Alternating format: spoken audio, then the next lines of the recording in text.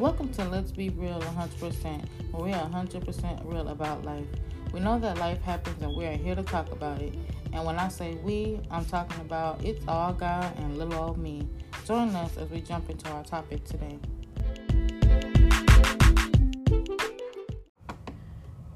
Hey, y'all. Y'all ready for chapter 2? Our chapter 2 is about Courtany and John. Y'all got y'all blanket, your snack, and your drink? And let's just get into this story. On August 3rd was one of Courtany's biggest cases that was finally getting ready to get to court. As she was walking to the courtroom, there were so many reporters and journalists coming at her to get her attention. There were cameras and recorders, mics, and people really trying to get more details and updates. She really couldn't give any details, but all she could say was her client deserved justice. The judge would only allow a couple of reporters and journalists in the courtroom.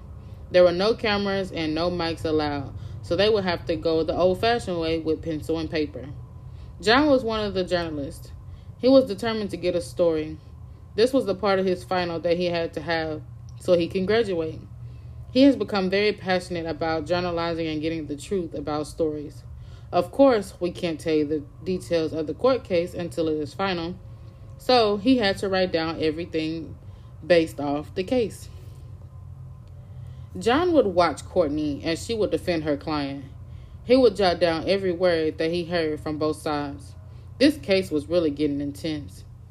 As he sat and listened, he would wonder how the jury was going to get and make a decision.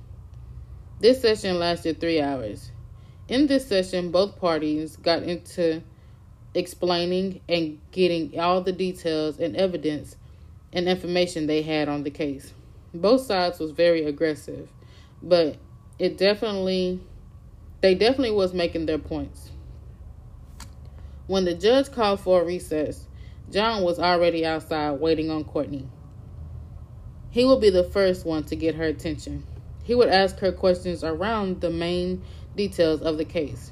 He knew that she could only give out so much, but he was determined to get anything he could out of her. He asked her to sit at a table so they can just have lunch. Of course, this lunch turned into a Q&A. As they began to talk, the topic of the court case drifted off, and they started to ask questions about each other. This looks like a start of a new relationship, but they couldn't do anything at the moment because he was writing about her case and she was fighting her case, so it was a conflict. But who knows what will happen when the case is over.